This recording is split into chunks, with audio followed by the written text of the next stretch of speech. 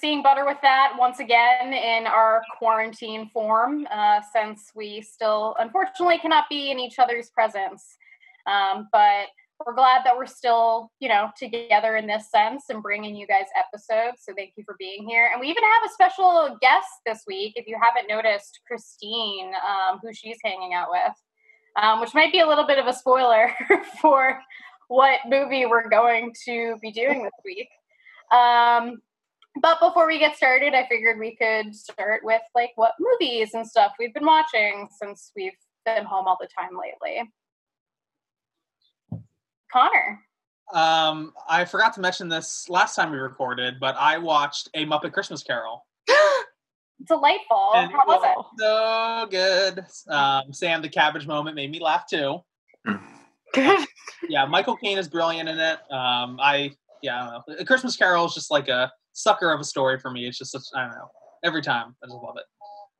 So I was super impressed, and it's interesting seeing that. After Muppet Treasure Island, because I feel like they sort of tweaked the formula of doing one of these adaptations from Muppet Treasure Island. But it was on Disney Plus, and I wanted to give it a watch, and I thoroughly enjoyed it. I was a choir boy in A Christmas Carol. Ah. Yeah, had real short hair.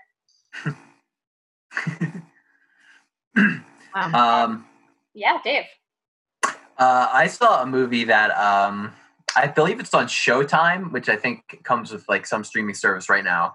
Some sort of cheap submission or something, or subscription. But I saw a movie called 13.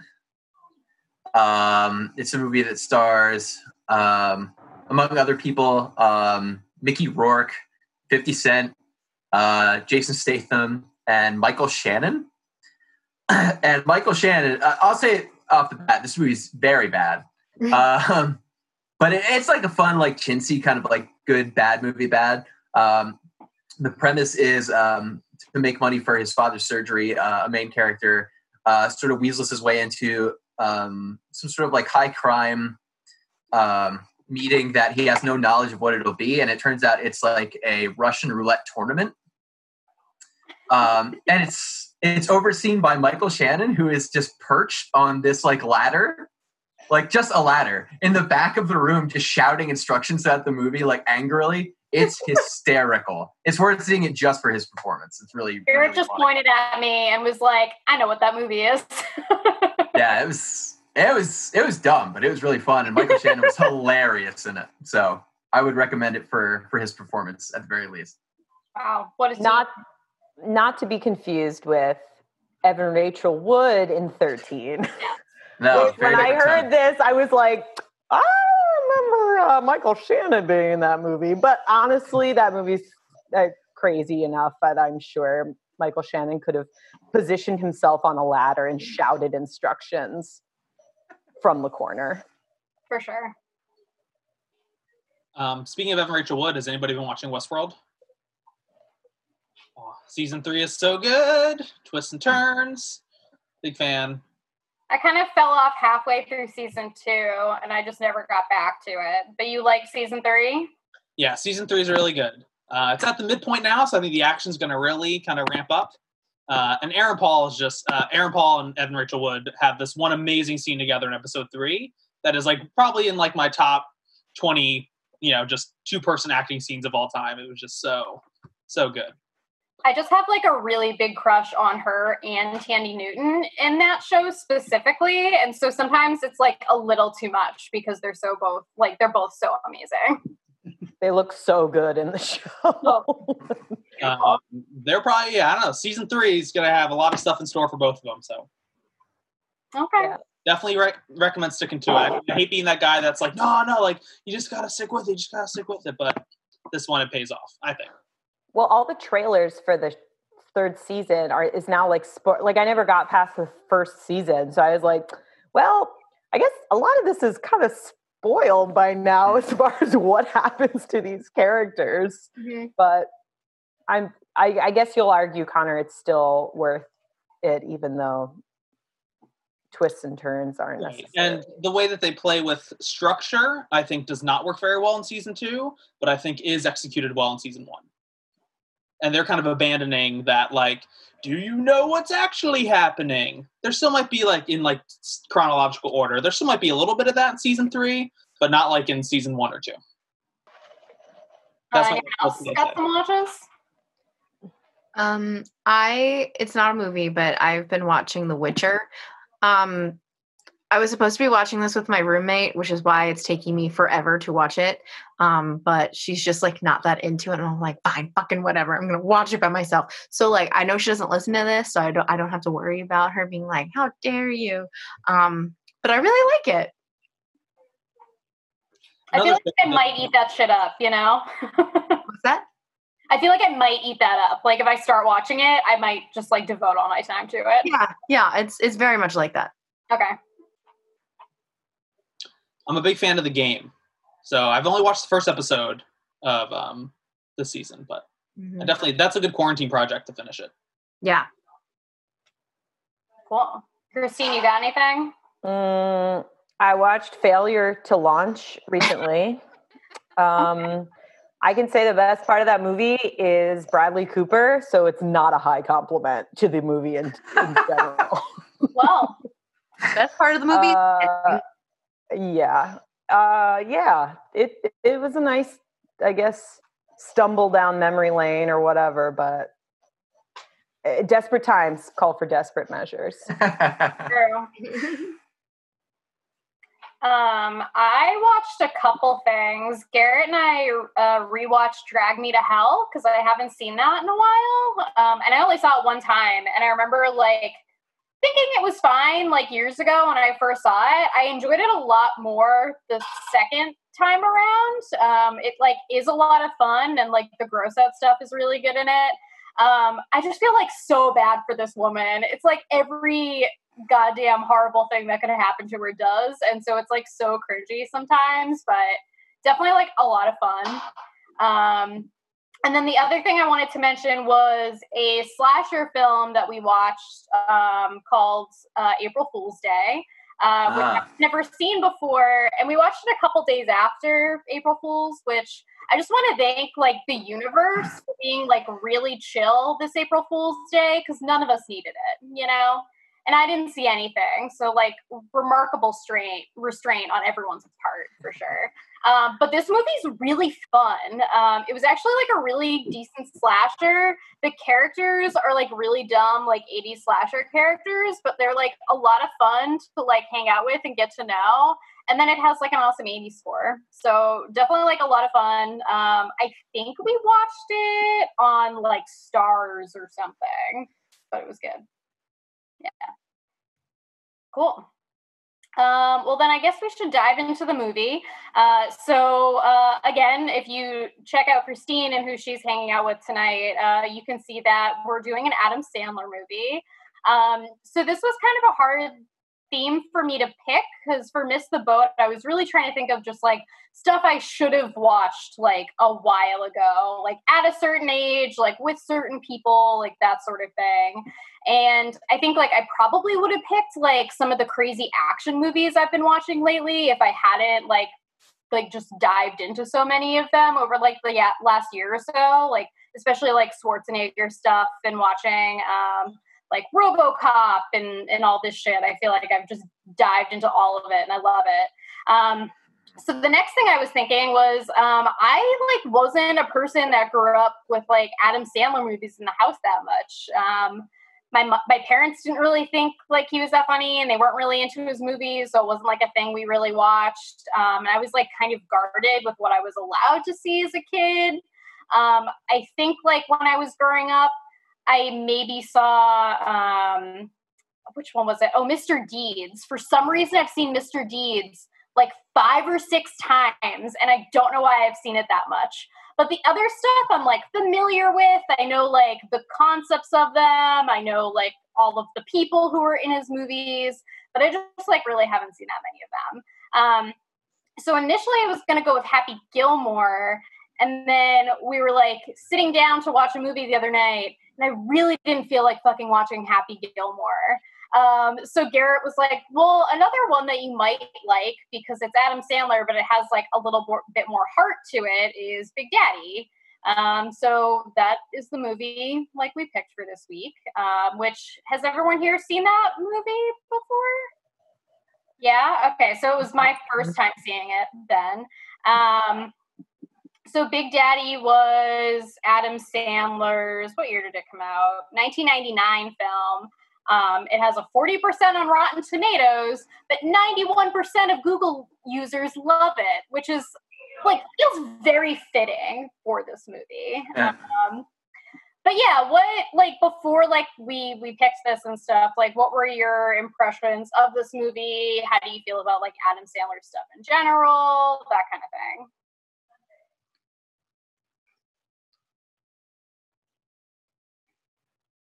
Connor? I think Adam Sandler probably has one of the most interesting careers in Hollywood over the past 20 years. I was definitely the person who was like, oh, only his first 2 movies are good.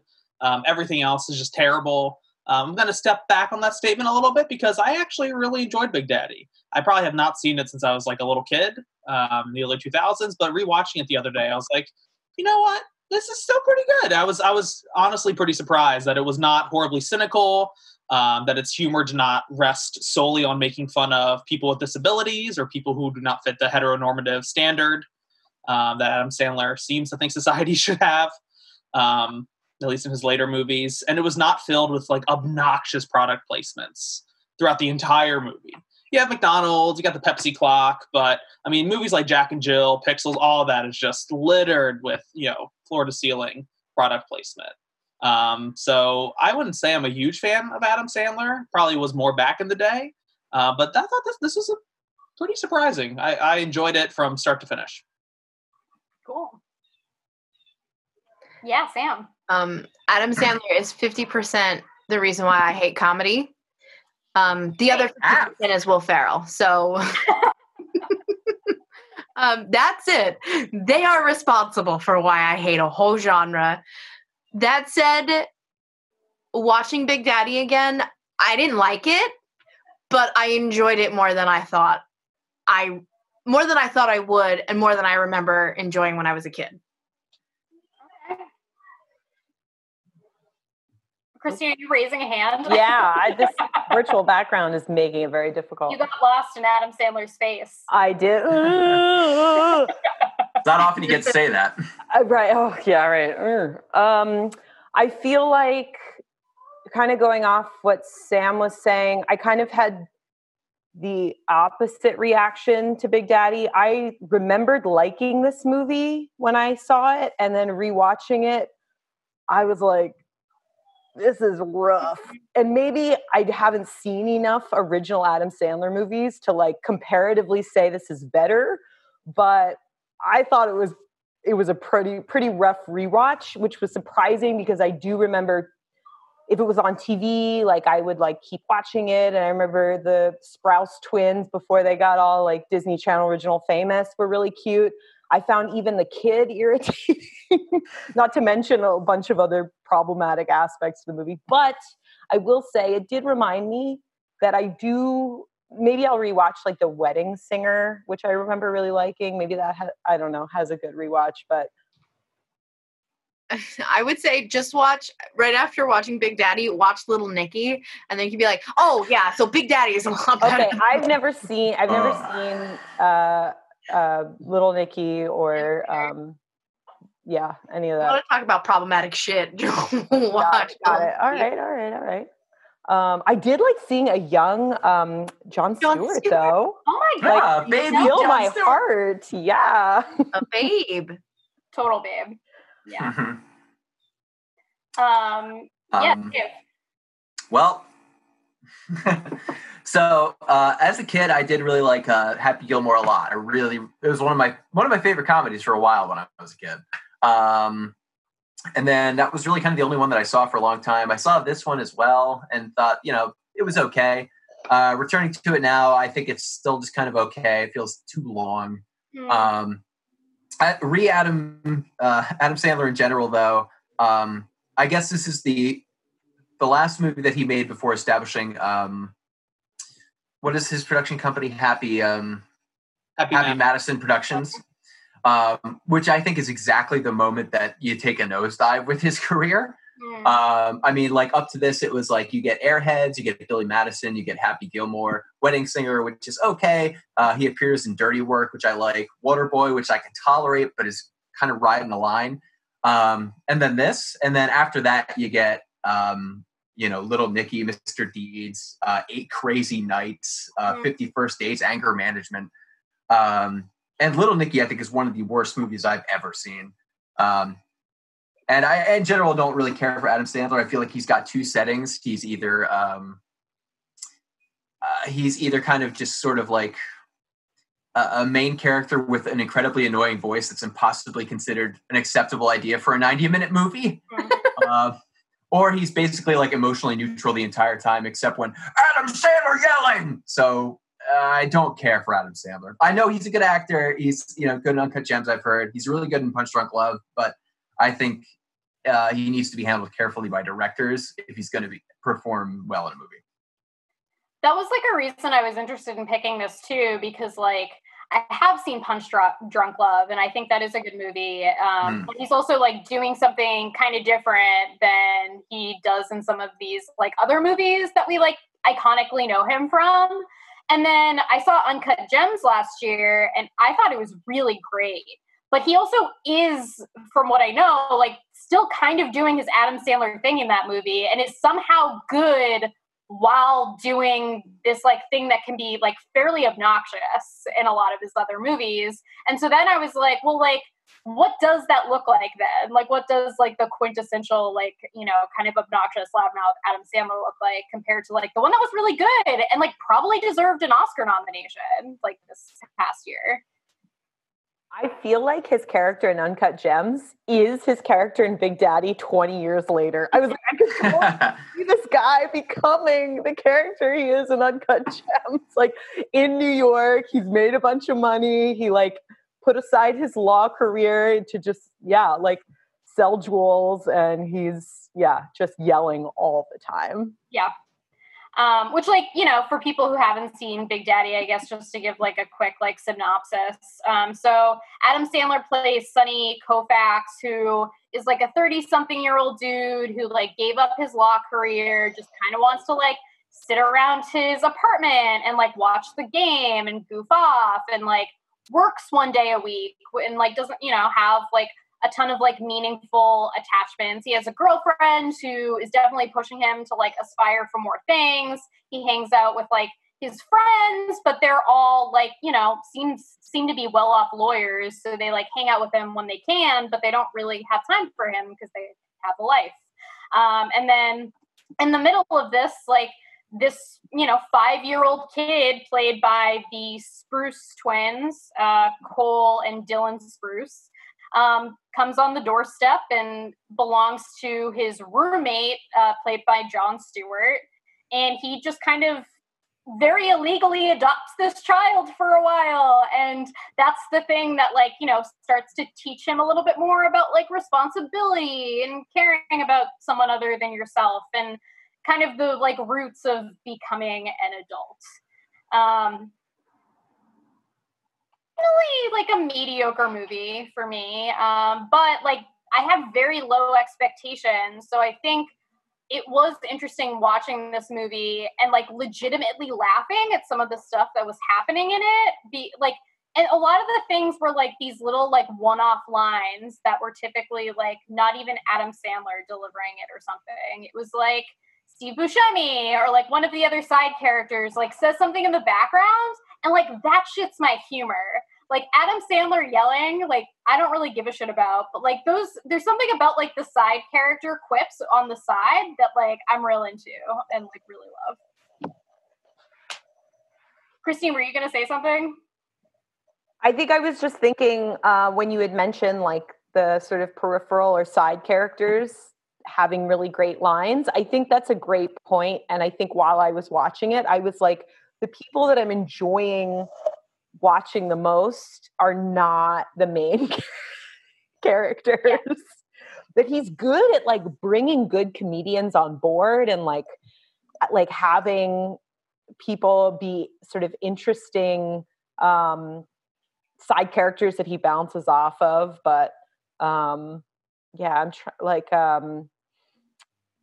I thought, I can't remember her name. She plays the woman that works at Hooters, and he won't like. Oh, Leslie Mann. Leslie Mann. Yeah. She's always good. She's so funny, and she gets like the relentless attack from Sonny. Always, like he won't let it rest.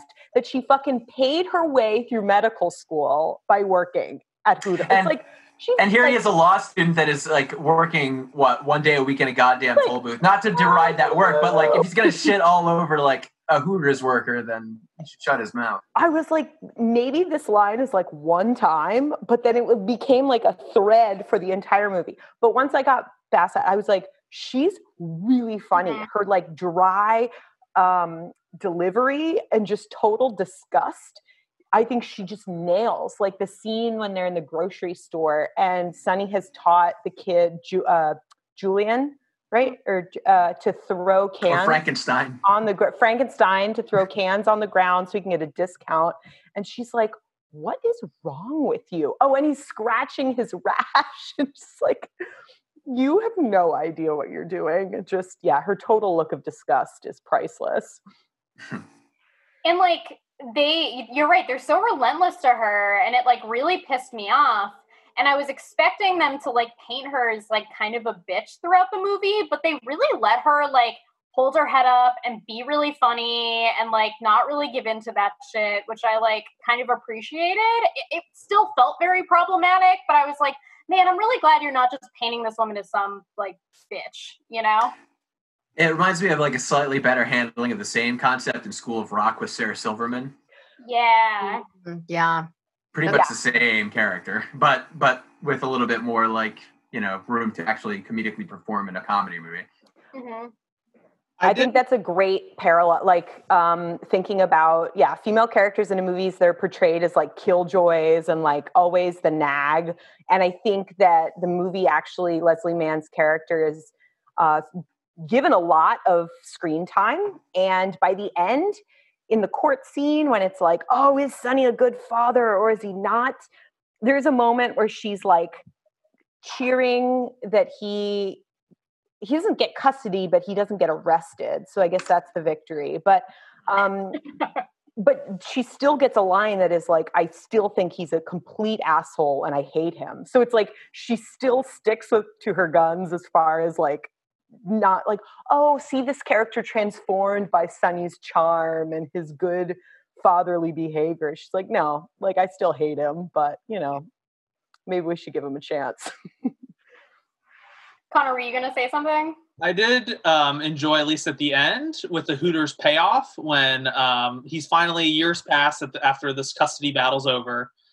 He's a successful lawyer now. He's got a job. And then there's a surprise birthday party at a Hooters. And guess who's working there? But it's his ex-girlfriend who was giving him such a hard time, left him for this older guy named Sid. And I thought one of the funniest parts of the movie is when Sid's over flipping burgers at the Hooters. And he just says, hey, I don't know. That little one. Yeah.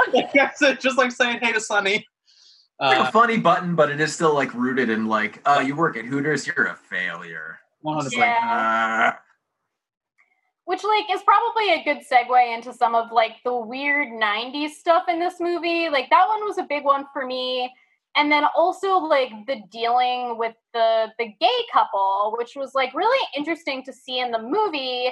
And in a lot of ways like felt progressive at the time, but like also was still the butt of the joke. Like the first comment about it is Adam Sandler being like, what's the big deal? Like, who cares? Like, they're still the same people, whatever. And so you're like, oh, like, that's good. Like, good for you guys for like taking this like seriously. But then it's like, oh, cool. So we defended it. That means like the rest of the movie, we can like kind of make fun of it, which feels like really strange. Yeah, Dave. Yeah, watching this, my immediate thoughts, because I saw this before the other one, but I did also see bits and pieces of I Now Pronounce You Chuck and Larry, which is a Adam Sandler film. I believe that's from like, I don't know, it's maybe like 20... I think it's 2007. 2007, I think, yeah. Which says the opposite, where it's just like completely like degrading and horrible comedy based in the LGBT community and sort of making them into these caricatures. And then at the end is like, but we're going to have this little speech where I say that like, good folks, which is like, it doesn't cut it after an hour and a half of like literally using the F word and making that movie. So yeah, I feel like it's kind of applies. It's handled better here, but it's still kind of the same format, which isn't atypical of Sandler's comic sensibilities, regrettably. Yeah. And it's not even just the fact that they were the butt of jokes, but when the characters were interacting and did have screen time, it was so uncomfortable and purposely so. And it's like, that's so stereotypical of what like ignorant straight people think gay people are like. And it was so, I wanted to unzip my skin and step out of it because it was just so like, this is unnecessary. And this is just coming from a place of homophobia. Mm-hmm.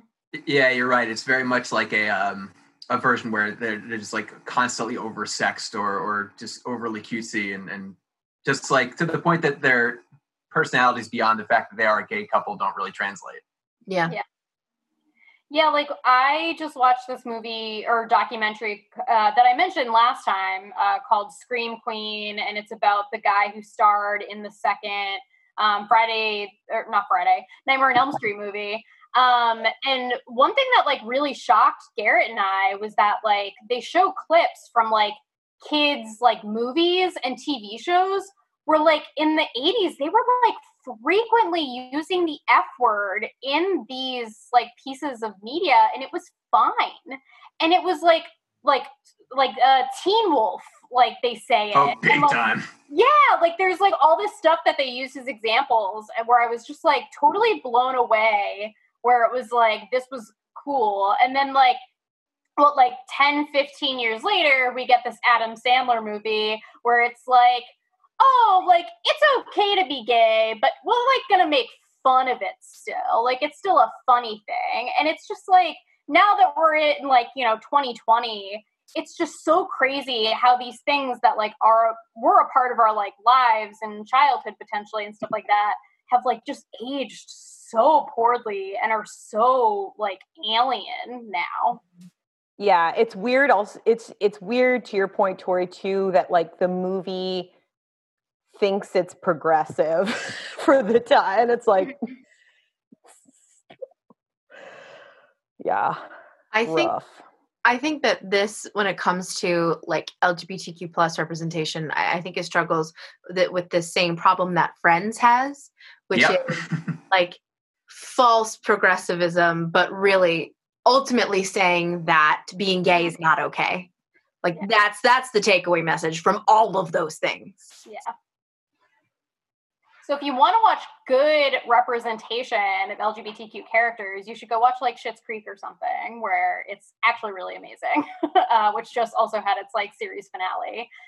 Because I've been thinking about that a lot, like now that I'm watching like shows that are coming out now and being like, man, these narratives are like so drastically different.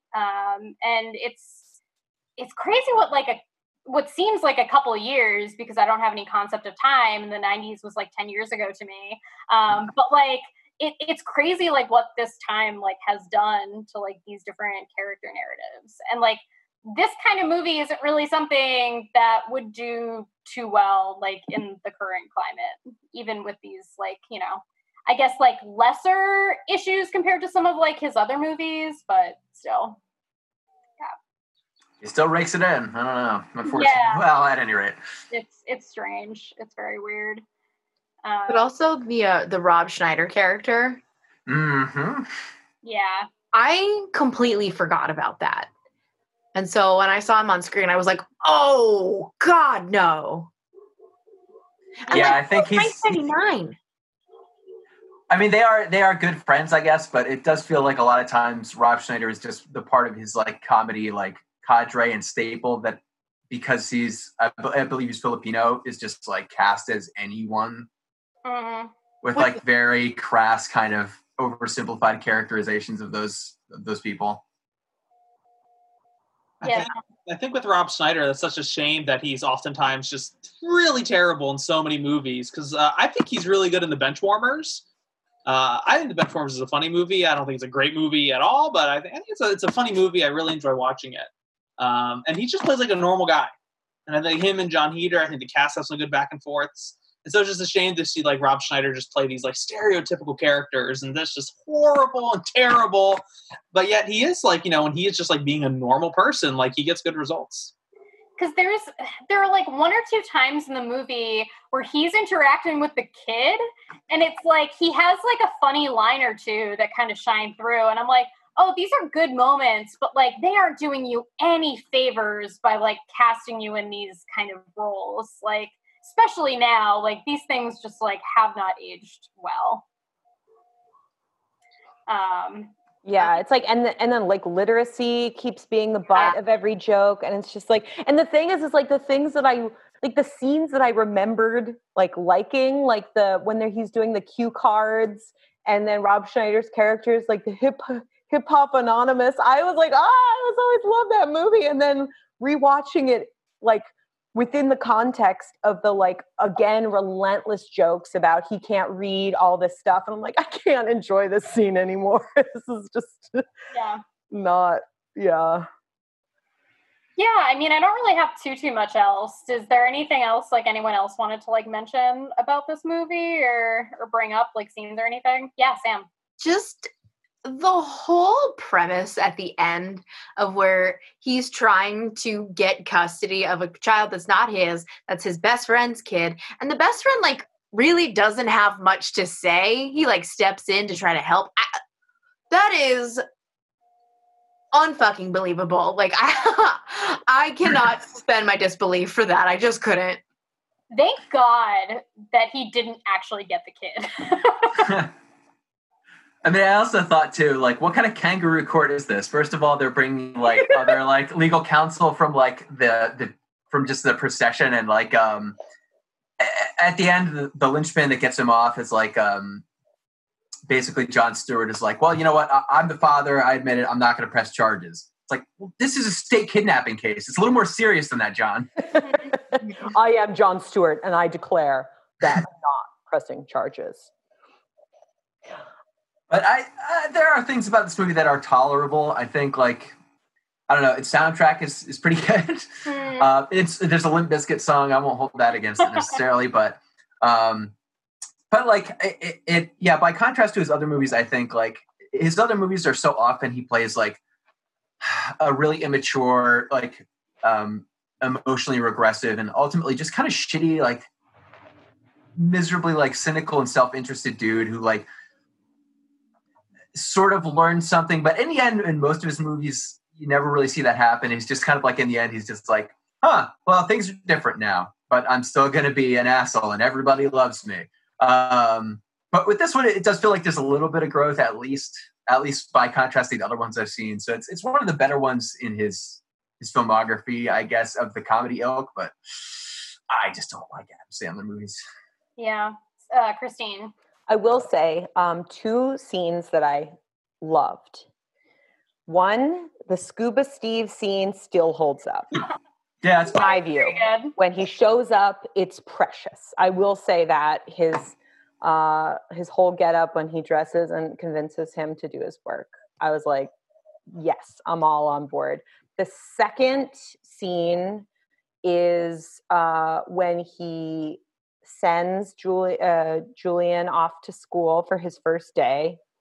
Precious, so cute. And the conference with the teacher. The teacher is so funny when she's telling him all of the things Julian isn't doing and how he's a problem in class. This woman, I'm like, I wish I could see you in other movies because you're so funny. And I thought the school scenes were really, really priceless. I loved that a lot too. That like stuck out for me because I also expected him to flare up at her and like and he's kind of just like, oh yeah, I gotta like this stuff isn't acceptable, and I was like, oh, that's like actually like a level of like maturity I definitely didn't expect in this movie. So like, cool. I did like when he said when he had the realization, I'm raising the smelly kid. Like I thought. Yeah. No one wants to raise the smelly kid. No. The one delivery that I did think was actually pretty great was toward the beginning of the movie, and they're throwing the surprise party for Jon Stewart's character, and in the midst of this party, he's going to make this speech as he's next to his girlfriend, and Sandler just cuts right through the entire room, just shouts, "You're not going to propose to her, are you?" Like, that was actually, I did get a good laugh out of that. The timing of that was pretty good. Just undercut, like deflates the entire situation. And even Jon Stewart then is like, I'm going to do that now. Yeah. There's also a part where Buscemi is like talking to the kid at the beginning, and unfortunately Steve Buscemi plays just like a random homeless person in this, but he just starts, like, the kid keeps asking him questions, and so he starts just talking about his life to the kid, and he says some line about, like, doing drugs, and it's just like, well, I was kind of weird, and I watched Fantasia a lot as a kid. And I was just like, oh, shit, I feel attacked right now. That was a pretty funny bit, yeah. Yeah, I think that he was the funniest character. Like, again, when in the courtroom scene, when he's just there and they're getting into a fight, I was like, this might as well happen, but it's... Oh, you know who I did love? I loved the guy that was drunk at the bar. Yeah. He, like, really made, like, a couple scenes for me that, like, weren't that funny. And then, like, his delivery of just, like, I'm going to kick your ass. So I was like, shit, okay. And then you just smile, like the full smile. Mm-hmm. Yeah. But yeah, like, I picked this watching it like the first time yesterday, but for me, that's kind of what like Miss the Boat meant, was like me kind of like picking up on something that I really didn't know much about, like actually coming into this. So I'm kind of glad I did this.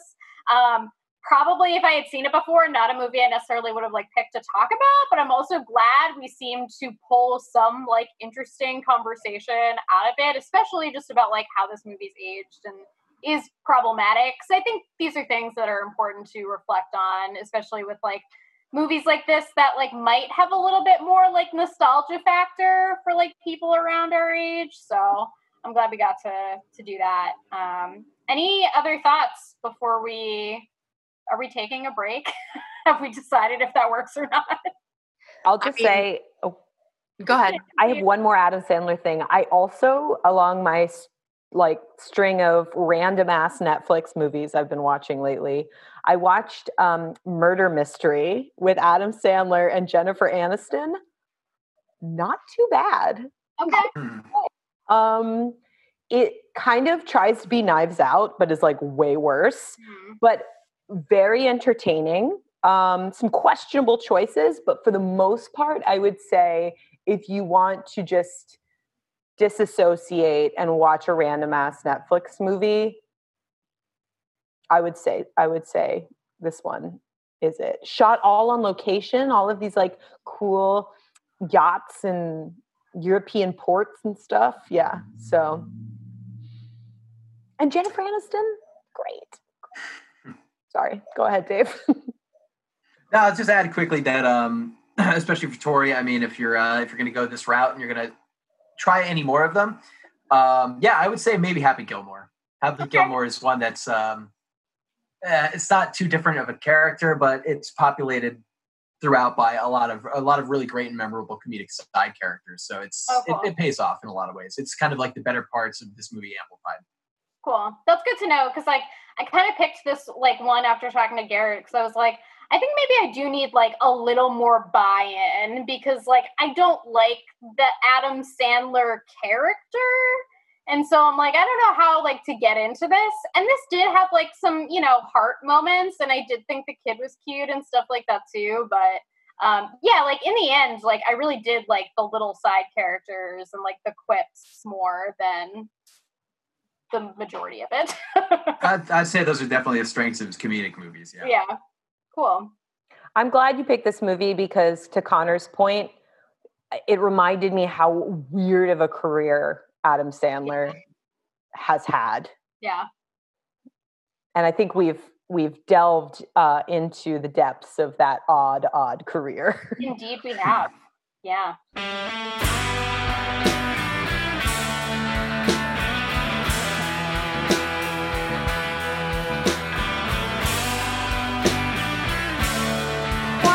sitting on the ground? This is where I live, little man. Hey, we gotta get going, pal. Why? Well, in retrospect, I made some really bad choices after high school. Yeah, we gotta get going, buddy. Why? Well, this was during the so-called disco era, but for me, it was more the doing mushrooms era. Oh, okay, we're gonna miss breakfast. Why? Never really thought about that, kid. I mean, I was never Mr. Popularity in high school, and I watched Fantasia a lot, and one day it just clicked. Hey, Yappy, if you end the conversation, I'll get you an Egg McMuffin. I got a sausage McMuffin with hash browns. You got a deal. Let's go. Hey! So for the whiteboard question, I didn't really have anything I derived from this movie that I felt was worth asking y'all. But I had a very stressful day and a woman touched me at the grocery store. So I just kind of wanted us to all reflect on like what our happy places are. Like, you know, what are some things that like we're deriving happiness and like relaxation from? I'll say really quick, it's funny that's your question, having not done Happy Gilmore, because that's a big theme in that movie. Oh, really? Happy places, yeah. Okay, great. This is weird, but I'm a person who's very sensitive to colors. And so I've mentioned this in various episodes before, but I like a nice pastel color palette. And when I'm feeling stressed out, I always take a notice of like where I am and like what colors are in the room. And if I need to calm down, I need to find pink.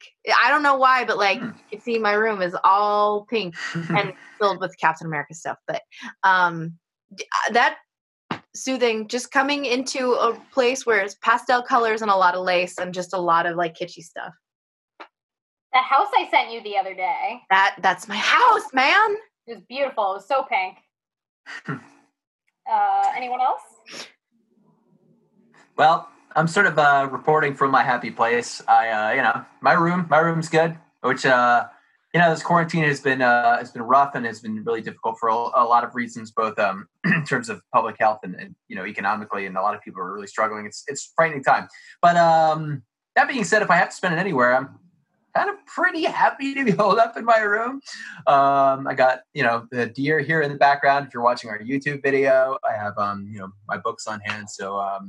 Got my bed, so I'm pretty holed up and pretty comfortable here. So just my own private space, my room. I do miss hanging out in the Butter with That studio. Yeah. Yes, that's right. I can use my virtual backgrounds to show my happy place. Yes. Please do. So it's a combination of here on the beach is a happy place. I don't know what beach this is, but I'm sure it's happy. And then here is my happy place. Oh God, watching shows about space. I know, right? Space probably can bring in intense stress if you have to exist in it as a human.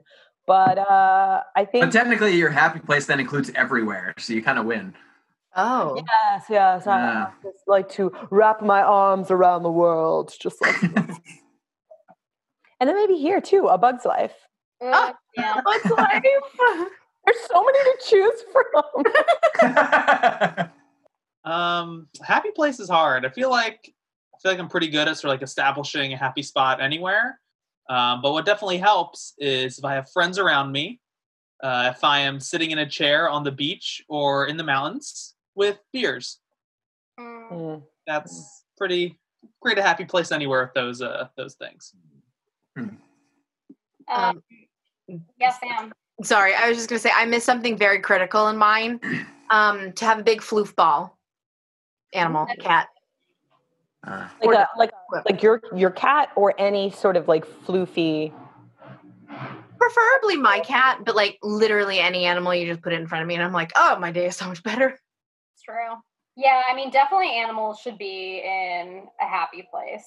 I had a really disappointing moment yesterday where I had dedicated time to taking a bath and I was really excited about it. And then I realized we didn't have a stopper. And so none of the water would stay in the tub. And I was so sad because I had like already set it up how I like having the bathroom set. I had lit incense and a candle and I had like my really chill like vaporwave like playlist ready to go, and then I was like putting essential oils in the tub, and then I just like couldn't take a bath. But that's like, I'm definitely going to Home Depot and getting a stopper at some point because I'm gonna have a goddamn bath during this quarantine to relax myself. But yeah, like it's comfort stuff like that. It's like a book and wine and incense. But then Connor, you mentioned the woods. I feel like I have been just craving the outdoors lately. Like I haven't in a while. Like I just want to hug a tree so hard. Yeah. I want to be in like a quiet wooded area with like no one around. Grass. Yes. I miss grass. Yeah. Alyssa and I, in just a few weeks, are going to be moving to Germantown. So I am very excited. There's a lot of stress that comes with moving and packing, especially in these times. Yeah. But our new backyard is going to be bigger and have grass. And so I'm thinking about lawn darts and all the things we can do. And puppies in the grass. Yes. Oh, that's beautiful, Christine. Is this the Aurora Borealis? That's on my bucket list to see in real life. You know why it's on my bucket list? Remember the movie Balto? Yes. Oh. Because his Dark Materials deals a lot with the Aurora Borealis. Oh. Yeah. Do you know there are 3 Balto movies? We don't need them. We just need the one. Found that out the other day. Well, cool. Thank you guys for tuning in again. We'll be coming at you. Oh, God. Yeah. I got this one. I thought it was going to be, oh, look. It's like, ah! I'm sorry. So that is Christine, and for those listening, just listening, the anger management cover. She's nestled between Jack Nicholson and Adam Sandler screaming at each other, nose to nose. Yeah, it is a delight. I'm so sorry. I'll go back to neutral. Well, yeah, we'll be back for some more quarantine butter with that episodes. So yeah, stay tuned to more of our Miss the Boat episodes. This has been a pretty fun go so far. Is there anything you guys want to like plug or mention right now? Cool. Well, definitely check out all of our stuff. We are on Instagram and Facebook and Twitter, even though we don't really use it. But you guys are all home right now, so you should definitely be hitting up our email. Connor, what's our email? butterwiththatpodcast@gmail.com. Exactly.